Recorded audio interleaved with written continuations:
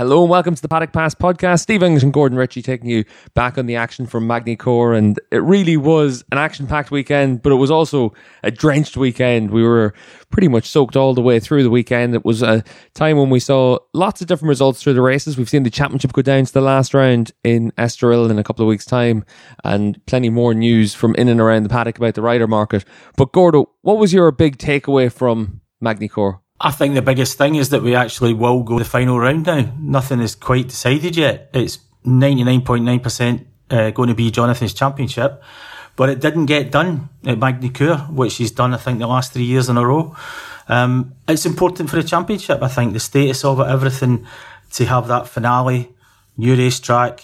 To me, that's more important for the future than it looks now, that we actually got to the end of a short championship. That Jonathan has been, clearly dominating for most of the time, but we're still going to go to the final round with a new guy in the championship. Whereabouts in the world are you now, Gordo? I am in Reims in France, having got completely soaking wet riding a bike from Magny-Cours yesterday. I haven't been that wet for a while. So I know how the riders felt in some of the races at the weekend, because I had a much, much slower but similar experience yesterday. It seems like it's pretty much just rained all over France. Obviously, Le Mans this weekend for MotoGP, it looks like it's going to be hit by rain. And like the weather we had last weekend was unlike anything I can remember. I can't actually remember any fully wet weekend. And I was chatting to a few of the riders about it, and all of them said the same. They couldn't remember any weekend where it was just rain all the way through. Yeah, I mean, all different degrees of how wet the track was. But, I mean, it was sometimes epically wet. And sometimes, like the final race, it was, getting towards damp to not dry. The lap times were still well off. But that actually determined the final outcome of that race, the track condition. But yes, wet every session all the time. It was, very miserable for working conditions for everybody. But it was actually, I think it actually contributed to the fact that we're going to go to the final round. So it's also had a positive effect. It introduced that question mark. I think if we had 3 dry races, we'd be all wrapped up. Because I don't think Johnny would have had a off-podium ride, So yeah, it was the conditions were pretty brutal, has to be said. Well, let's get straight into it then, Gordo, and talk about the conditions and the track surface, because we had a brand new, recently resurfaced track at Magny-Cours. It's only been done in the middle of the summer, so this was the first chance for all the riders to get out and check it out. This was the first time where we were able to see what it was like, and it was interesting for me when I was talking to Alex Lowes on Saturday after the race, and he was saying that one of the big things for him was it was actually a fun track to dry in the wet, to ride in the wet for a change, just because the grip is so much better now than what it had been in the past.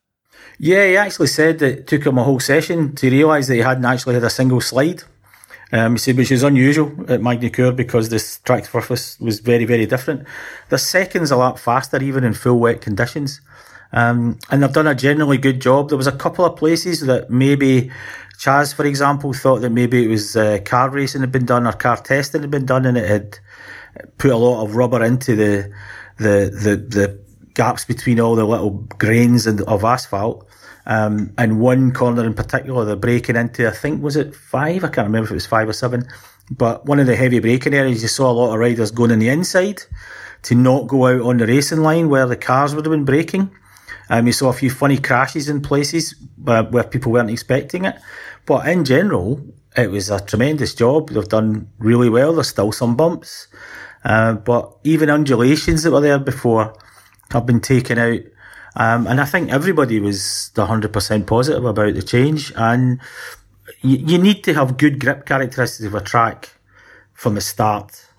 They do have a life. They get worn out, they get polished up, and they do need a new surface every now and again. This one seems to have been one of the more successful resurfaces.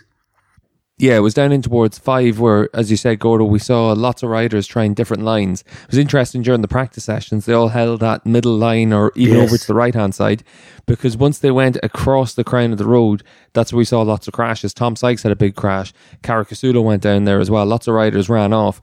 But it was interesting that once we got into the races that we saw lots of riders just try and run around the outside. So as long as they weren't on the crown of the road, there was still good grip around that outside line. So it was interesting to see how riders were trying to attack around this weekend. Yeah, absolutely. And the thing about it is, and it gave us a lot of food for thought because of the changing grip through the races.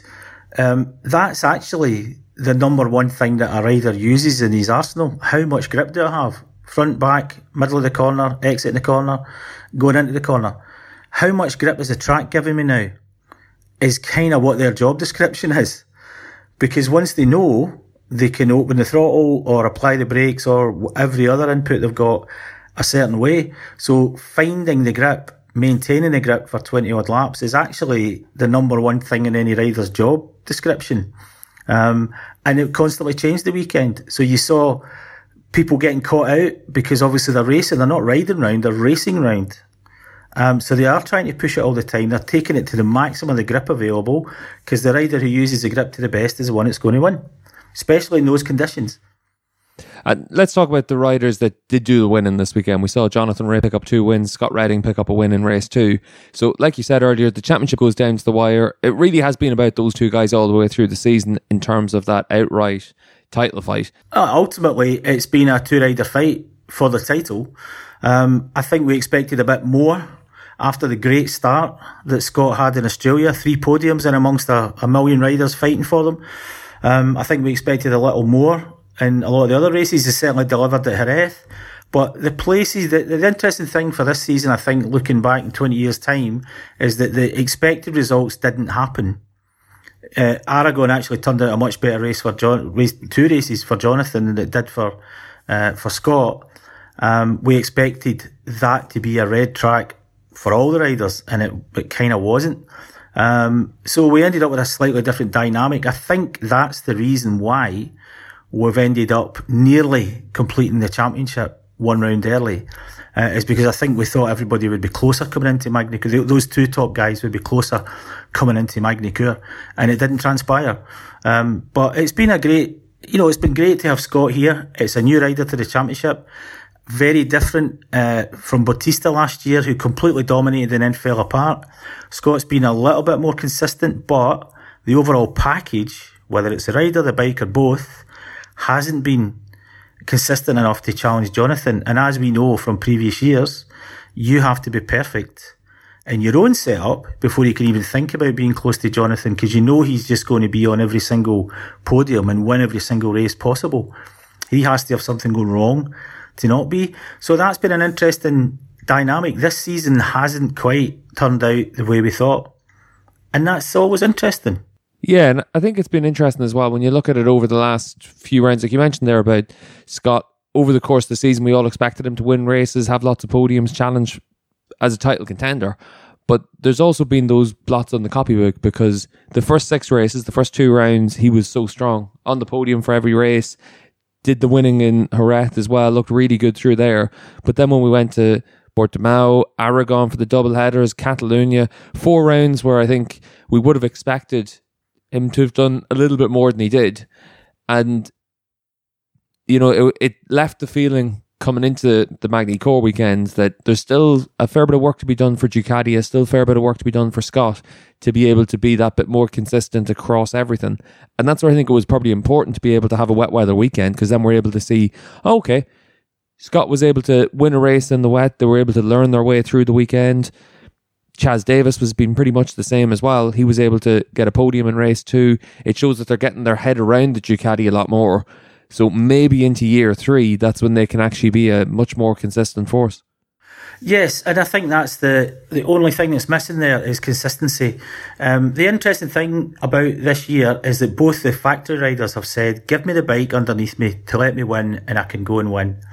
And Scott's been saying that. Chaz has been saying that for a year and more. And when you gave him a bike that he was happy with, his style was happy with, he won a race. Having had some pretty dark times in the last year and a half on the V4. But Scott's saying exactly the same in a different way, and a very different riding style and everything else, has been saying the same thing. When he's got a bike under him that can win, he is at least challenging to win. And actually doing more winning than anybody else except Jonathan. So, what does that indicate to you? I think that just means they have to get the bike more consistent, the package, race to race, track to track. They have to make the bike consistent, one spec for Chaz or whoever the other rider's going to be, and one for Scott. and it has to work every round. That's why Kawasaki and Jonathan are winning stuff with such relative ease, because everybody else's challenge falls apart or doesn't match what they expected. So I think, looking at that evidence and listening to what the riders say, maybe the biggest thing is Ducati have to find a way of giving their riders a bike in every round to suit their individual style, and they'll be a much more potent threat. Do you think, Gordo, as well, has this weekend and Catalonia just shown that Chaz Davies in particular just has that little bit more class that Ducati need? He's a much more refined package than Rinaldi, and that he deserves to keep his factory seat next year? I think either choice would be a good one for Ducati for completely different reasons. I think Rinaldi's a step into the future. Yes, he's Italian. That does and doesn't matter to Ducati. It matters less to them than some other people. Chaz is a much more rounded package, obviously. He's a much more experienced package, obviously. When he gets the bike working the way he wants, he can challenge. Is Chaz a potential world champion? He's as close as we've got in this class, except for Bautista. And then that didn't work out. If Ducati are looking to have a rider to beat Jonathan and beat Ducati over a season, maybe they need to go and take a top 5 Grand Prix rider and bring him to this paddock. But in terms of who would you choose for Rinaldi or Davies, I think Ducati have actually got a good choice, because it doesn't matter which of those they choose. They've got a proven winning rider this year in Rinaldi, who's on the up and still young and learning. And they've got a vastly experienced rider who really does understand how the bike works. He's got a particular style. And has to some degree been vindicated in what he's been saying for a year and a half. And every time he does get a bike that he's happy with, he can still run at the front and still win. It's not like he hasn't proven that he can't win anymore. He can win completely. What Ducati need next year, I think, is to maybe expand their factory squad to 3, even if there's a different colour on the fairing, and have 3 people beating Jonathan. That's maybe the way to help one rider to beat Jonathan, is to have 2 other guys that can put themselves between their lead rider and Jonathan. If I was a working strategy for Ducati, that's what I would be trying to do. Maybe one rider on his own it's quite difficult, but ganging up on him 3 riders is maybe the way forward. And therefore they have 3 factory bikes next year, so they have Chaz and Rinaldi, but one of them might be in another team. Yeah, we've seen them in the past with Rinaldi run on the Aruba Junior team, and it was pretty much in that kind of circumstance. He was running on the same sort of bike as the factory riders at that stage on the V-Twin. Obviously now he's on the Go 11 Ducati, lots of support from Ducati. But maybe that is the option for them. I definitely think that Ducati will be well served keeping all 3 riders for next year, put them all on a prove-it contract and basically say you got 1 year, show that you need to be on that factory bike for the 2022 season, and then see how it plays out. Because as it stands right now, if Chaz Davies is able to find form, and over the course of the last 3 rounds, himself and Scott Redding have had pretty much identical results, if he's able to find form, you certainly wouldn't want to bet against Chaz. So I'd be interested to see what's going to happen with Ducati. Obviously, Chaz has been talking to other teams as well. He's been talking to Yamaha, he's been talking to a few others to see what's what around the paddock, but certainly for me, the best option for everyone right now would be just to stay with Ducati. And like you said, Gordo, the big challenge for everyone is to try and beat Jonathan over the course of a full season, because as it is right now, Kawasaki and Johnny Ray, they may not have the best bike underneath them any given weekend, but over the course of a full 8-round championship or a longer season next year, you're still betting on Kawasaki being able to figure out how to make that bike work at its best the more often than anyone else. And that's really what's been the hallmark of Johnny's season this year. Yes, absolutely. Racing, winning races is one thing, winning championships is quite another thing. And Kawasaki, Jonathan, the bike have all proven that they've got enough to do it.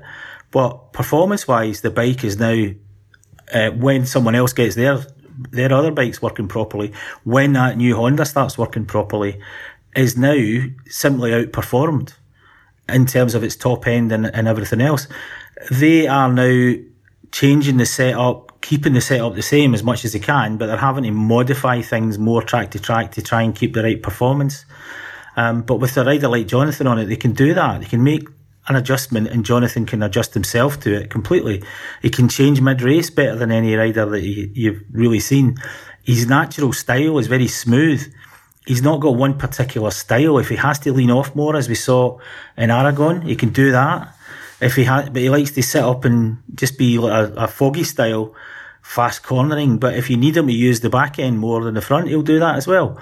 It's a very formidable package, and they have got all the tools in the box to do what they need. But it's been shown that Johnny can be beaten. It's just consistency. We just have to keep using that word, unfortunately. That's what's been missing from any other rider's challenge, is consistency. Because lots of other people have shown they've got the speed to beat him. Rinaldi, on a privateer Ducati, can beat Jonathan. So the package is beatable, but not over a season. And that is, again, if I was a strategy planner for one of the other teams, I would be working out how you get your rider to finish the best he can every single race and not have good and bad races. Just eradicate that from the company psychology. Yeah, I was sitting down with Jonathan and with Parariba this weekend just to have a chat about what they saw as their biggest strengths. And certainly for Ray, he was talking in terms of just what he's seen from other riders across this season. He was saying that for him, he expected a little bit more from Scott Redding. He expected Ducati to be a little bit stronger. But for Parariba, the big thing was he just always gives Jonathan the bike that he feels he needs to be able to do a good job with. And he doesn't look at trying to work what they've always done in the past. It's just what works today. He's got that mentality of trying to make sure you can maximize everything any given weekend, and that's certainly been what's made the biggest difference for them, you'd have to say, because that Kawasaki, we've seen it through the course of this season, it hasn't been the bike it used to be, where it was everywhere you went, it was either the best bike on the grid or the second best bike, and it was able to get podiums and good results pretty easily. Now in World SBK, it's a very different situation because it's much more competitive, and I think that that's probably taken Kawasaki a little bit by surprise. And to see just how competitive it is, you only have to look at Yamaha as well. Like this weekend, we saw Loris Baz have 2 podiums, Gordo. Yeah, and strong podiums, second places. Okay, home round, okay, wet weather. But the second one for Loris was the most impressive. He was actually surprised that he got there because, as he said, he likes full wet. The more wet, the better. So that kind of semi-dry, not really wet second race, final race of the weekend, he was surprised he got to where he did. He had to manage the rear tyre because as soon as when you use a full wet and you get anything less than full wet, you should really be on an intermediate, but obviously you can't change tyres while you're out there. So you have to manage it. And Jonathan reckoned that it was the heat inside his back tyre that made him have to reduce his pace to get it home while desperately trying to stay in third position. Baz had exactly the same problem, but he had it later in the race and he was already in second position, having done a lot of work early in the race to get there. And he also went for a slightly different option than the other guys, and maybe that helped him. But he had also internal heat of the tyre quite high and having to manage in that second race. But it shows what you can do. He said he's very pleased with his season, etc. We've seen some great performances. We've also seen a few crashes and some, to me, not great performances as a final result. But if they can do that in a semi-regular basis and not have up-down results, well, I mean, anything's possible. And it shows what privateers can do in this championship now, what they always could do. But now, because of the regulations and because one team's going a slightly different way, doing things their way, they can take a bike that other people are winning on and win themselves. And they have got technical differences between their bike and the other Yamahas, which is great to see. This is what World Superbike always used to be able to do. Privateers could have their day. Well, Loris has had a few this year. And what better place to do it than at home, cheering up the miserably wet French fans, no end, having him on the podium. Yeah, it was good to see a few fans in attendance this weekend, and certainly it was good to see Tenkate this year make that step forward. Obviously, we still got another round in Estoril, but they've had 4 podiums. They've been able to really vindicate their decision to switch to Yamaha. Baz has been able to look really strong. Obviously, we're still waiting for news on next season for Yamaha, but it'd be a surprise if Baz doesn't stay at Tenkate at this stage. They've got a really good working relationship. He's working well with Mick Shanley as crew chief. As you said, Gordo, they're developing the bike in a different path. And maybe with these kind of results, that just gives them that little bit more support for next season. Yes, they need to support the people that are doing well, and they need to support in a different way the people that aren't doing quite so well. But when you look across that Yamaha family, if you like, you've got to say there's been ups and downs for all of them, but all of those people are competitive. If I was Baz, I would stay at Tenkate, because the factory bike maybe is 2 riders away from him, given Yamaha's current problem. Maybe there's 2 other names that are a better bet for that, for lots of reasons. But Baz would certainly deserve it if he got it, without question. And Tenkate certainly would deserve even more support, given their performances. I think as a rider and a team, they both deserve more than they've got now. But what they've got now has been proven to be podium capable. But yes, they've made a great case for themselves for the future with Yamaha, and look at what they've done already. And it's great to see they're a classic name. They're a proper World Superbike, in with the bricks, World Supersport and Superbike team. And everybody was really distraught when they had to leave the paddock. And now they're back, and they're not back in numbers, they're back in performance. It's just great to see. Yeah, it's been perfect, because obviously Tenkate has always been, like you said, Gordo, a famous team in the paddock. And whenever the news came out that they were going to have to withdraw, it really was something that put a dampener on everyone. But when the news came out that they were coming back, it was probably even better for everyone. And when we heard then that it was going to be with the Yamaha, when we heard then that they were going to go their own path, it really was a case of Tenkate getting back into the tuning game, going back to their roots and trying something a bit different. And Gordo, you mentioned there are 2 riders ahead of Loris Baz potentially for the factory seat. Obviously, we've seen Andrea Locatelli dominate in Supersport, but who's the other name that you're thinking of? What we hear is Gerloff, because obviously he's shown a podium ability. He's American. He's part of their junior setup directly. The Tenkate team is a kind of side chain to the current Yamaha philosophy of a factory team, and then the GRT team is a junior team. It would be a straighter link and more of a Yamaha company kind of straight line promotion. That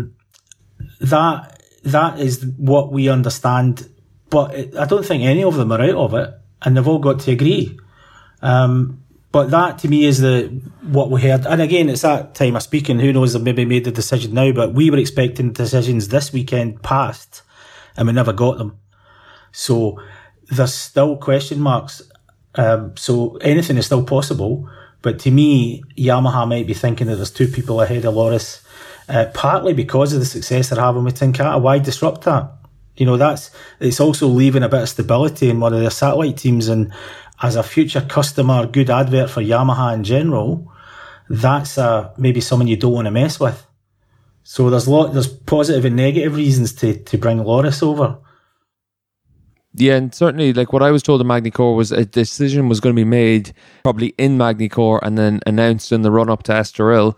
But I've still been hearing an awful lot about Cameron Beaubier and Yamaha USA trying to figure out how to get him to World Superbikes. He apparently wants to come now. Yes. But certainly, as it stands right now, no team is actually all that interested in having them until he proves that he wants to be there. And that's probably the biggest stumbling block. And that's what's going to be quite interesting to see exactly what happens for him going forward. But I think certainly if you're Yamaha, you've got pretty much an embarrassment of riches for who you are able to put on that bike. You mentioned Garrett Gerloff there as well, Gordo.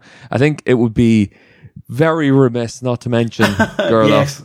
from this podcast. Obviously, he was one of the big hot topics all the way through the weekend, really. His performance on Saturday, let's get the good bits out of the way, because the good bits were really strong for him. He showed why he could be a factory rider in World SBK. He was able to run with the race leaders in race 1, his first time racing in those kind of conditions, not an awful lot of experience on the Pirelli tyre in those conditions, and he was willing to probably push a bit harder than most in those early stages of the race, but he looked like he had a real chance of being able to fight for the race win before his crash. This was coming on the back of Catalunya, another really important step for him. Absolutely. it would be very easy for all that adrenaline and all that positivity of Catalunya to, how often have we seen it in the past, the rider has a good result and then the next round he doesn't. It was very good to see him being as fast and as potent as he was, even in completely different conditions, at a track he'd never been at, etc., etc. It was, yes, again, very impressive. And what do you need to be a successful motorbike racer? Well, the first thing you need is to be fast enough. And I think he's shown us more than once now that he is fast enough. Of that, there is no question. He's not having to find a level in his riding to match those guys for pace.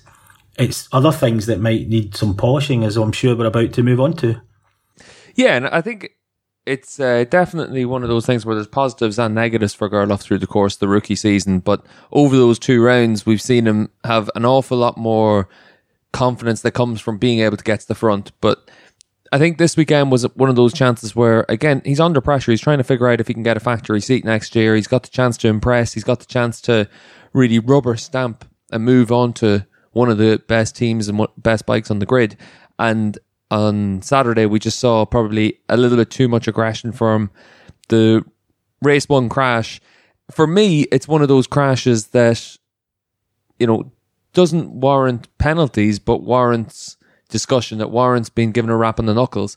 And certainly whenever I was talking to other riders, they were very much of the opinion, not even the BMW riders, this was riders up and down the grid, they were all very much of the opinion that Race Direction needed to step in and do something, because they felt that in a wet race in these kind of conditions, it was a bit of an experience, it was a bit of naivety to expect that other riders would concede a position, because as it was off the start line, you're not racing in isolation, you're always racing with people around you, and if you're down that inside line for turn 1, Gordo, you're not anywhere near the ideal line. The BMWs are on the racing line, so they're going to be able to carry more speed through the corners than you. They're going to come across you, and it seemed that it was one of those incidents where it could have been avoided, and the blame has pretty much rightly gone on Gerloff's shoulders for it. But did you think it warranted a penalty, or would you be like me where it warranted discussion, it warrants being told that that sort of thing can't happen going forward?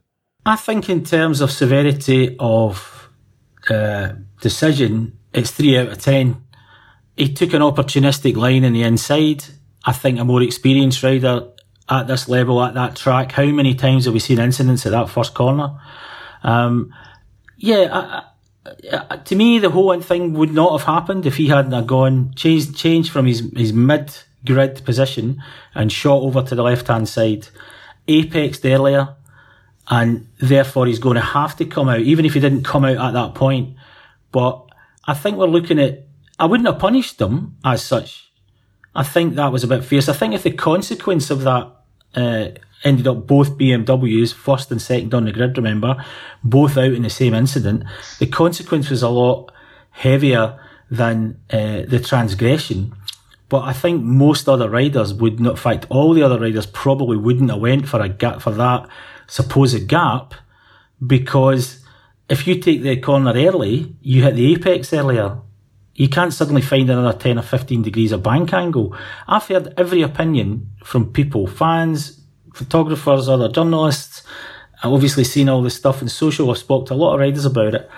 And yeah, I think every one of them would have not done what Gerloff did. But, it's the heat of the moment, it's everything else. But we also saw Gerloff running off and then coming back on the track and getting another message from Rinaldi, because I don't think from what I was told, he didn't really look back before he came back on.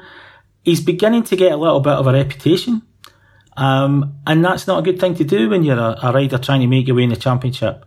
Penalise him, I think that would have been difficult, because it wasn't something, to me, crazy reckless, but it was a misjudgment.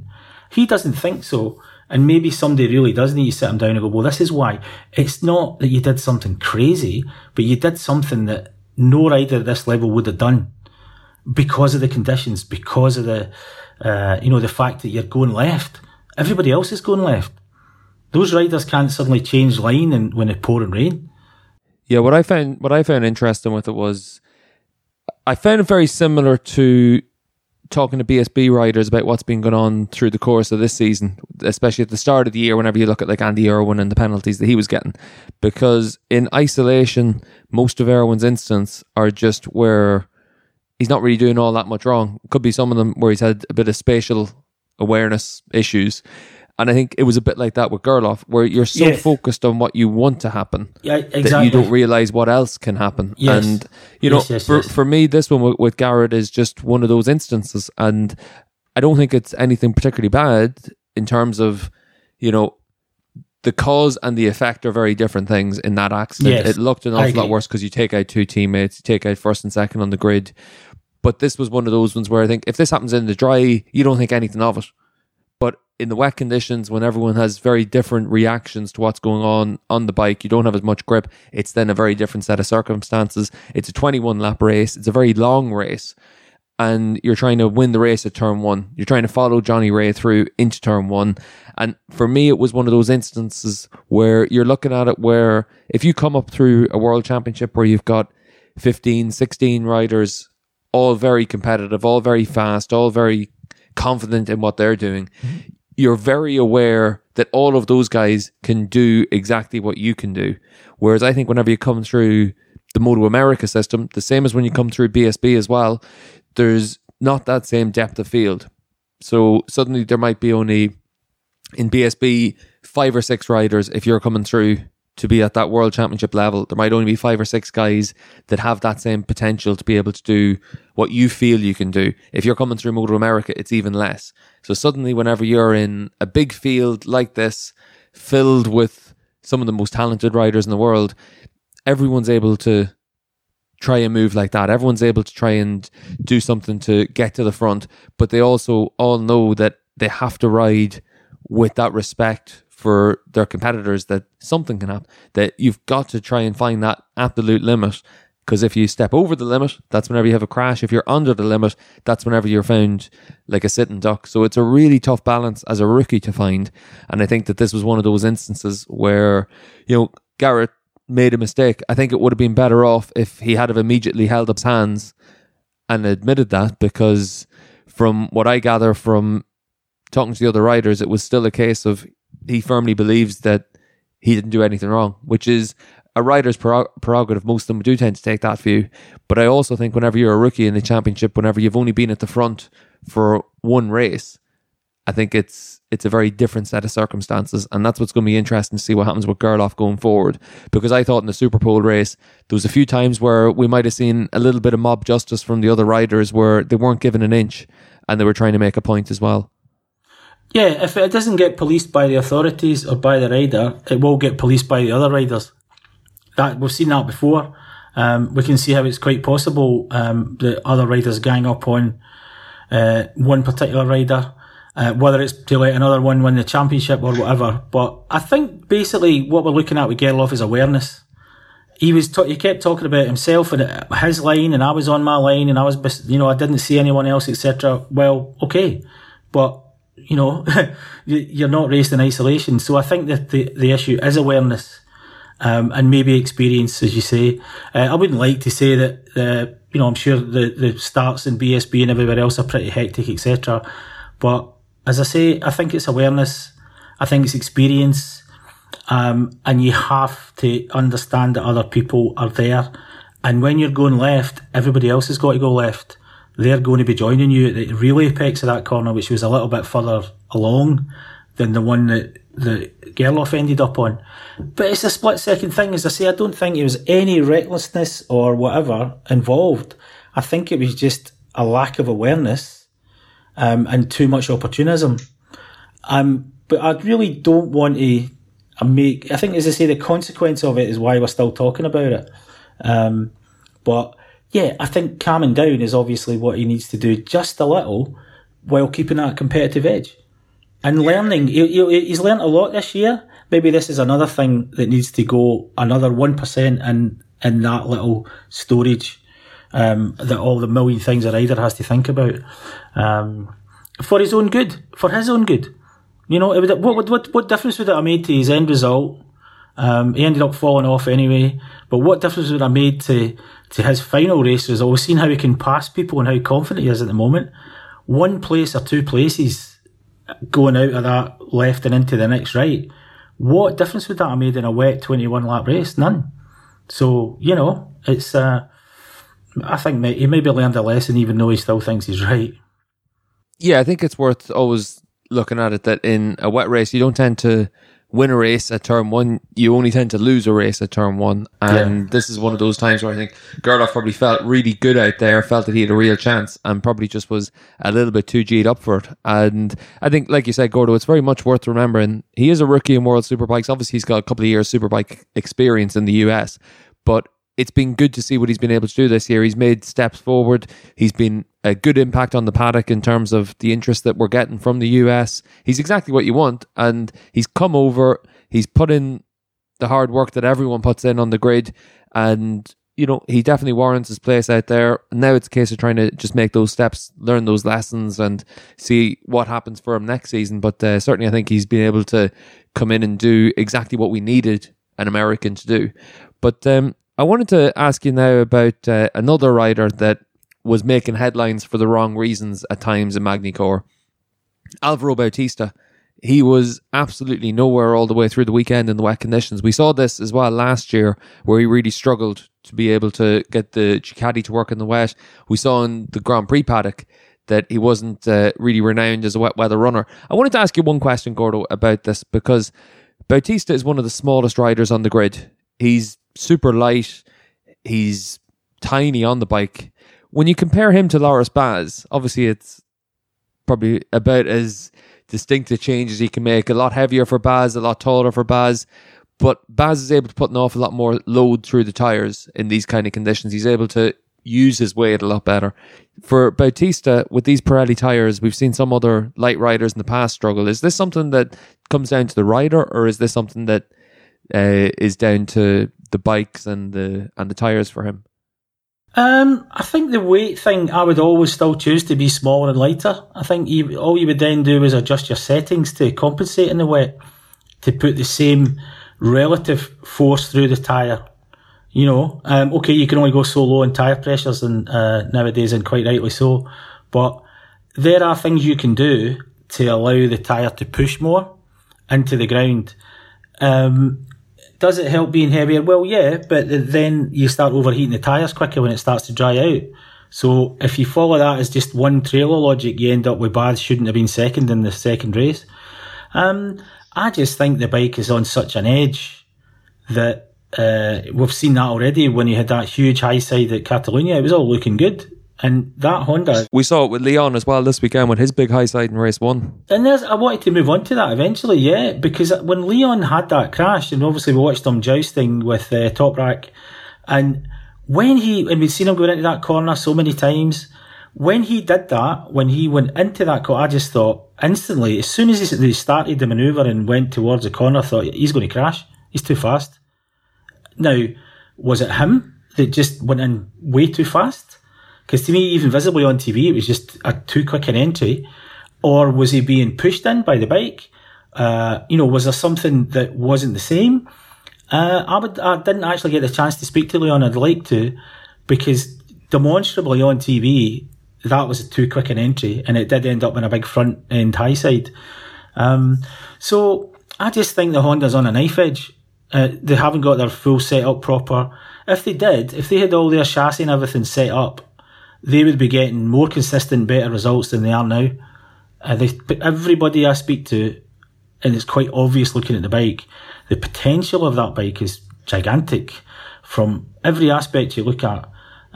Whether or not they've done all their sums properly with the chassis is still a lot of subject to debate, but that bike is on a knife edge in terms of setup, and in wet, I think it just exacerbates it.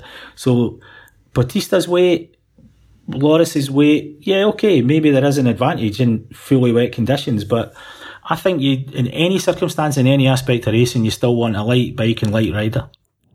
Just looking at the Honda, Gordo, because when you talk to the riders about it, obviously there are flaws with the bike, but one thing that is good with it is that it turns on a sixpence. And obviously we've seen with Bautista's crashes, with Haslam's crashes as well, it probably actually turns too well, because we've seen that with just how loose it can be whenever they're right on that limit. But in the wet conditions, I thought Haslam actually looked really, really decent at times through the course of this weekend. He was battling with Toprak all the way through the weekend, and I think he could easily have come away with a pretty strong weekend all in all, where he could have been fighting it out for, 6th, 7th, 8th places, which I think would have been pretty decent for, that team, that rider in these kind of conditions, still trying to get an understanding of the bike. It does show, as you said, just how much potential there is in the Honda. And certainly if you're a rider trying to chase that second seat, obviously Haslam still looking for his future to be confirmed. But if you're a rider chasing that second seat beside Bautista, it's certainly something that you'd be right up at the top of your list. Yes. The bike is definitely not ready as a finished, polished race package. And maybe the bike is too nervous in general, which is why it turns so quickly. You should, in theory, be able to geometry that out. Can I interrupt you, Gordo? Yes. Yeah, because one of the things we did hear, Gordo, was that Honda did look to try and change things like their swing arm from pretty much one of their first tests. And then obviously you're not allowed to do that in the regulations. So they saw right from the start that there was some sort of an inherent flaw with the geometry of the bike, but obviously the regulations for World Superbikes are that you have to maintain an awful lot that's similar to your road going bike. Yes, and there are limits on what you can do on these bikes now. Again, quite rightly so that you're not, we are supposed to be racing what they buy. You and me can buy in the street, then modified. There is also the big problem for Honda is that they're not only doing this bike for World Superbike, which uses Pirellis, but they're doing it for the 8-hour, which uses different tyres. Tyres play such a big role, and if you knew you were going to use one particular brand of tyre, that brand of tyre's got a design philosophy that you follow because it affects everything else in the chassis, from harmonics to how much of the tyre is used, the suspension and the final analysis. There's a million different aspects. When Pirelli came in all those years ago, one of the manufacturer's representatives said to me, the biggest thing about this is that we now have to start changing our plans for 5 years from now. They were going to literally have to change certain things on the bikes if they knew they were going to be using Pirellis at the top level of racing. So they're trying to do two things. So maybe on other tyres that bike works a bit better already, and that's what they found in testing. But it does. Remember, Honda's been out a superbike for a long time. They've been running in GPs and they've been running basically the same Fireblade for a long time. But they getting back into the full factory business. I think if they had to do this bike again, if they had this winter again, they would do it differently. I mean, everybody would, but they do actually seem to have some problems as such. And can they fix them? I don't know. It's also been a bizarre, crazy year. I'm sorry, Gordo. I can't let that pass. I cannot let that pass. What? All I heard there was Bob the Builder, can we fix it, in a Scottish accent. Really? All I got from that, whenever you said, can they fix it? Yes, they can. Did I? Sorry. Right, okay, let's say, I'll take that back then. I wasn't aware of that. I wasn't aware of that thing. Yeah, Bob the Builder. Yeah, of course, Bob the Builder, yes. Sorry. I have to say though, Gordo, just from what we've seen all the way through this season, there's so many reasons to be positive for everyone in World SBK, because we've had, I think it's 7 different winners, 10 different riders on the podium. We've had so many other riders battling to get onto the podium. We had obviously very difficult qualifying conditions, but we had a BMW 1-2. They've got a brand new bike coming out next year. There's so much to think right now we're in a proper golden era of superbike racing. And you've obviously been in the championship for a long time, but I wanted to ask you about how this compares to the so-called golden eras of superbikes in the past. Because for me, watching as a fan in the 90s, obviously it was unbelievable. You had big characters, you had Foggy, Keeley, Corsair, Slide, all guys that just captured the imagination. But we didn't, in my view, have the same sort of depth of field where front to back, you've got great riders battling it out just to score points. Like, where do you see this era stacking up in terms of that kind of hierarchy? It's absolutely open championship now, and that's why you're seeing more people arriving there. The good thing about that is that you're having to beat the best there's ever been in terms of statistics, and Jonathan and the Kawasaki. if you can beat him even in one race, you've done something really significant. That's like beating Fogarty on factory Ducati with factory tyres in the 90s. You've done something significant there. And a few people have done it. The proof of the pudding is that the rules have made it more even for everybody, that a privateer can take a bike and compete for wins and podiums. There are a lot, but when you look through the field, look at the experience of those riders, look at the past record of those riders, and look at how it's bringing other riders on. We're in a great period of Superbike. It's always been good. Every season you've looked at a decent field. The thing you've got to remember about the golden eras of World Superbike, a lot of times if you weren't running one of the two top factory bikes, or two top bikes from each manufacturer, on factory tyres, what we look back at wistfully as these golden eras, sometimes the top two were 25 seconds ahead of the guy in third or fourth place. When you look back at the Grand Prix time or all those amazing era of the 90s, 80s and 90s, when you had all these, 6 of the best riders ever all competing against each other, sometimes they beat each other by 20 seconds. So we're having much more openness than some supposedly golden eras, and those were great eras. But the year of Bayliss versus Edwards was basically Bayliss versus Edwards, and not much else going on. A lot of people trying, and some people doing the occasional win here and there, but we have got a solid cadre of very good riders. MotoGP sucks up a lot of talent nowadays, even more than it did in the past, because of all the streams that you've got to get there, talent cups and so on. But considering that we are, we're not producing that many new riders from inside and not bringing that many new riders from outside, even the ones that are coming in are showing that they've got what it takes. And to beat Jonathan is a formidable task. Chaz was asked about this at the weekend. You're racing against the best ever rider there's been in World Superbike. Obviously, he chose not to go on about Johnny too much, but ultimately, the thing I find remarkable is not just how much the championship has improved, how much the grid's improved, but you look at the fifth Yamaha, for example, someone we've spoken about already. The fifth Yamaha is ultimately Loris Baz, who has won races in World Superbike as a factory Kawasaki rider before he went away to MotoGP. So this is the level we're operating at. And it's great to see. In my opinion, this is one of the best eras ever in World Superbike. What World Superbike doesn't have now that it used to have is so much attention focused on it, and media attention and so on. In the past, it rivaled MotoGP in some ways, in some underneath MotoGP ways, for attention. It doesn't seem to do that anymore, but it's certainly getting a lot more attention now because people can see how good the racing is and how difficult it is to win here now. Yeah, and I think that I definitely agree with that, Gordo. I think that when you look at just how tough it is, good examples are the likes of what we see from Toprak or Van der Mark or Lowe's or any of those kind of riders, that when the bike's working well for them, they're able to win races. When it's not working well, they're having to really dig in to try and just have a good result.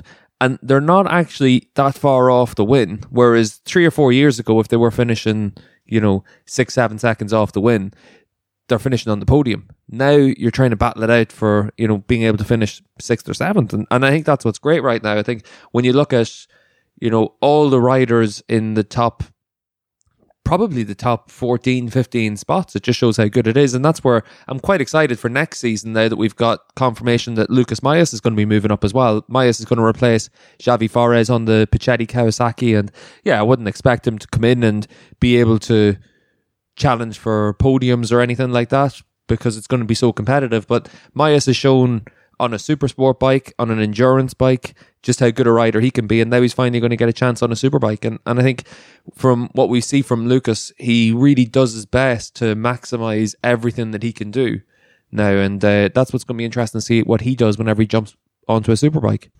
Yeah, it's just his very nature, his seriously competitive nature is his biggest asset. He's obviously got a lot of riding talent. All the riders have got a lot of riding talent when they get to that level. It's what you do with it. And he is just not happy unless he's winning.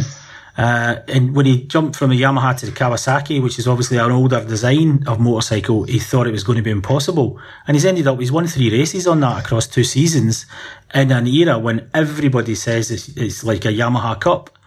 That's a measure of how Mahias is. Now, it's in Supersport, not in Superbike. So he's not just jumped up, he's jumped into this fierce 15 really strong riders championship, and not every Supersport rider that goes up to Superbike has ever made it. I think a lot depends on how much support he gets, how much help he gets, how good the bike is. But I don't see any reason why he can't have individual strong results. And he's another guy in the wet, isn't he? He's another guy with a lot of wet weather credentials. So anything's possible for him in the right conditions, even from the beginning. But there's no guarantees, and that's the thing we need to look at with that. It could go either way. There's absolutely no guarantees when a rider goes from Supersport to Superbike, however good he is in Supersport. Yeah, you can't take anything for granted, and certainly we can't take anything for granted on the Paddock Pass podcast, because we're heading in towards the final round of the season, which means the final guaranteed show with El Gordo through the course of the winter. But certainly the goal is going to be to make sure that we still have some Superbike content all the way through the winter. And Gordo, it's been fun catching up after Magny Cours, and obviously you're further up in France than I am. I'm back down in Barcelona for another couple of weeks before Estoril. But what's the plan between now and the final round of the year for you? I'm going to take my bike to Holland, leave it there. I'm going to fly to Estoril. I have to stop the bike trip just for lots of reasons, but I'm going to fly down to Estoril, fly back to Holland, and then go home. Towards the end of October, I'll be going home. So yeah, I've been on a big road trip, going to all the races, keep myself safe, and it's been a blast. It's been a great season, even though it's been very compact. And if we hopefully get a more full season next year, going to start a bit later probably. But if it's anything like as intense as this year, and hopefully more competitiveness, then I'm going to be looking forward to that. That's what's going to keep me warm on the bike later today when I have to ride 5 hours in the rain. Oh, 5 hours in the rain, Gordo. And I'll tell you what, like, France just seems to have been hit by it all the way through. We saw what happened at Magny Cours. We're waiting to see what happens in Le Mans. Obviously, all the way down in the south of France, it's been very hard. So hopefully it's a good, safe trip for you up towards where you're going. But I think that the one thing for all of us is it's just nice to be in that final straight now. We get to go to Estoril, a new circuit for a lot of the World Superbike paddock, and I'm excited to go there. I think it's going to be an interesting one, and certainly I'm interested to see what happens in MotoGP this weekend as well in France, with them having to struggle through the wet conditions. So a big thank you for joining us as usual, Gordo. Absolute pleasure. And a big thank you to everyone for listening to this show. Just worth remembering as well, we've got a Patreon special where myself and Gordo sat down to chat about Scott Redding's season, and then I sat down with Redding just to talk about how he's assessed his campaign. So 15-20 minutes with Scott Redding, and that's available at patreon.com/Paddock Pass podcast. So for as little as $3 a month, you're able to listen to interviews like that, special content that we're going to try and push out on Patreon over the course of the winter as well. So go to patreon.com/Paddock Pass podcast to listen to that. And then obviously this weekend with the Le Mans Grand Prix, if you tweet at Paddock Pass Pod, we'll make sure to get your questions answered with David and Neil in the wrap-up show from Le Mans. So from myself, Steve English, from Gordon Ritchie, a big thank you for listening to this week's show, and enjoy the racing this weekend in Le Mans. Steve English and Gordon Ritchie taking you through what we saw in France for round... God, I have no idea what round it was, Gordo. Round 7. Let's go again. Sorry, Brian.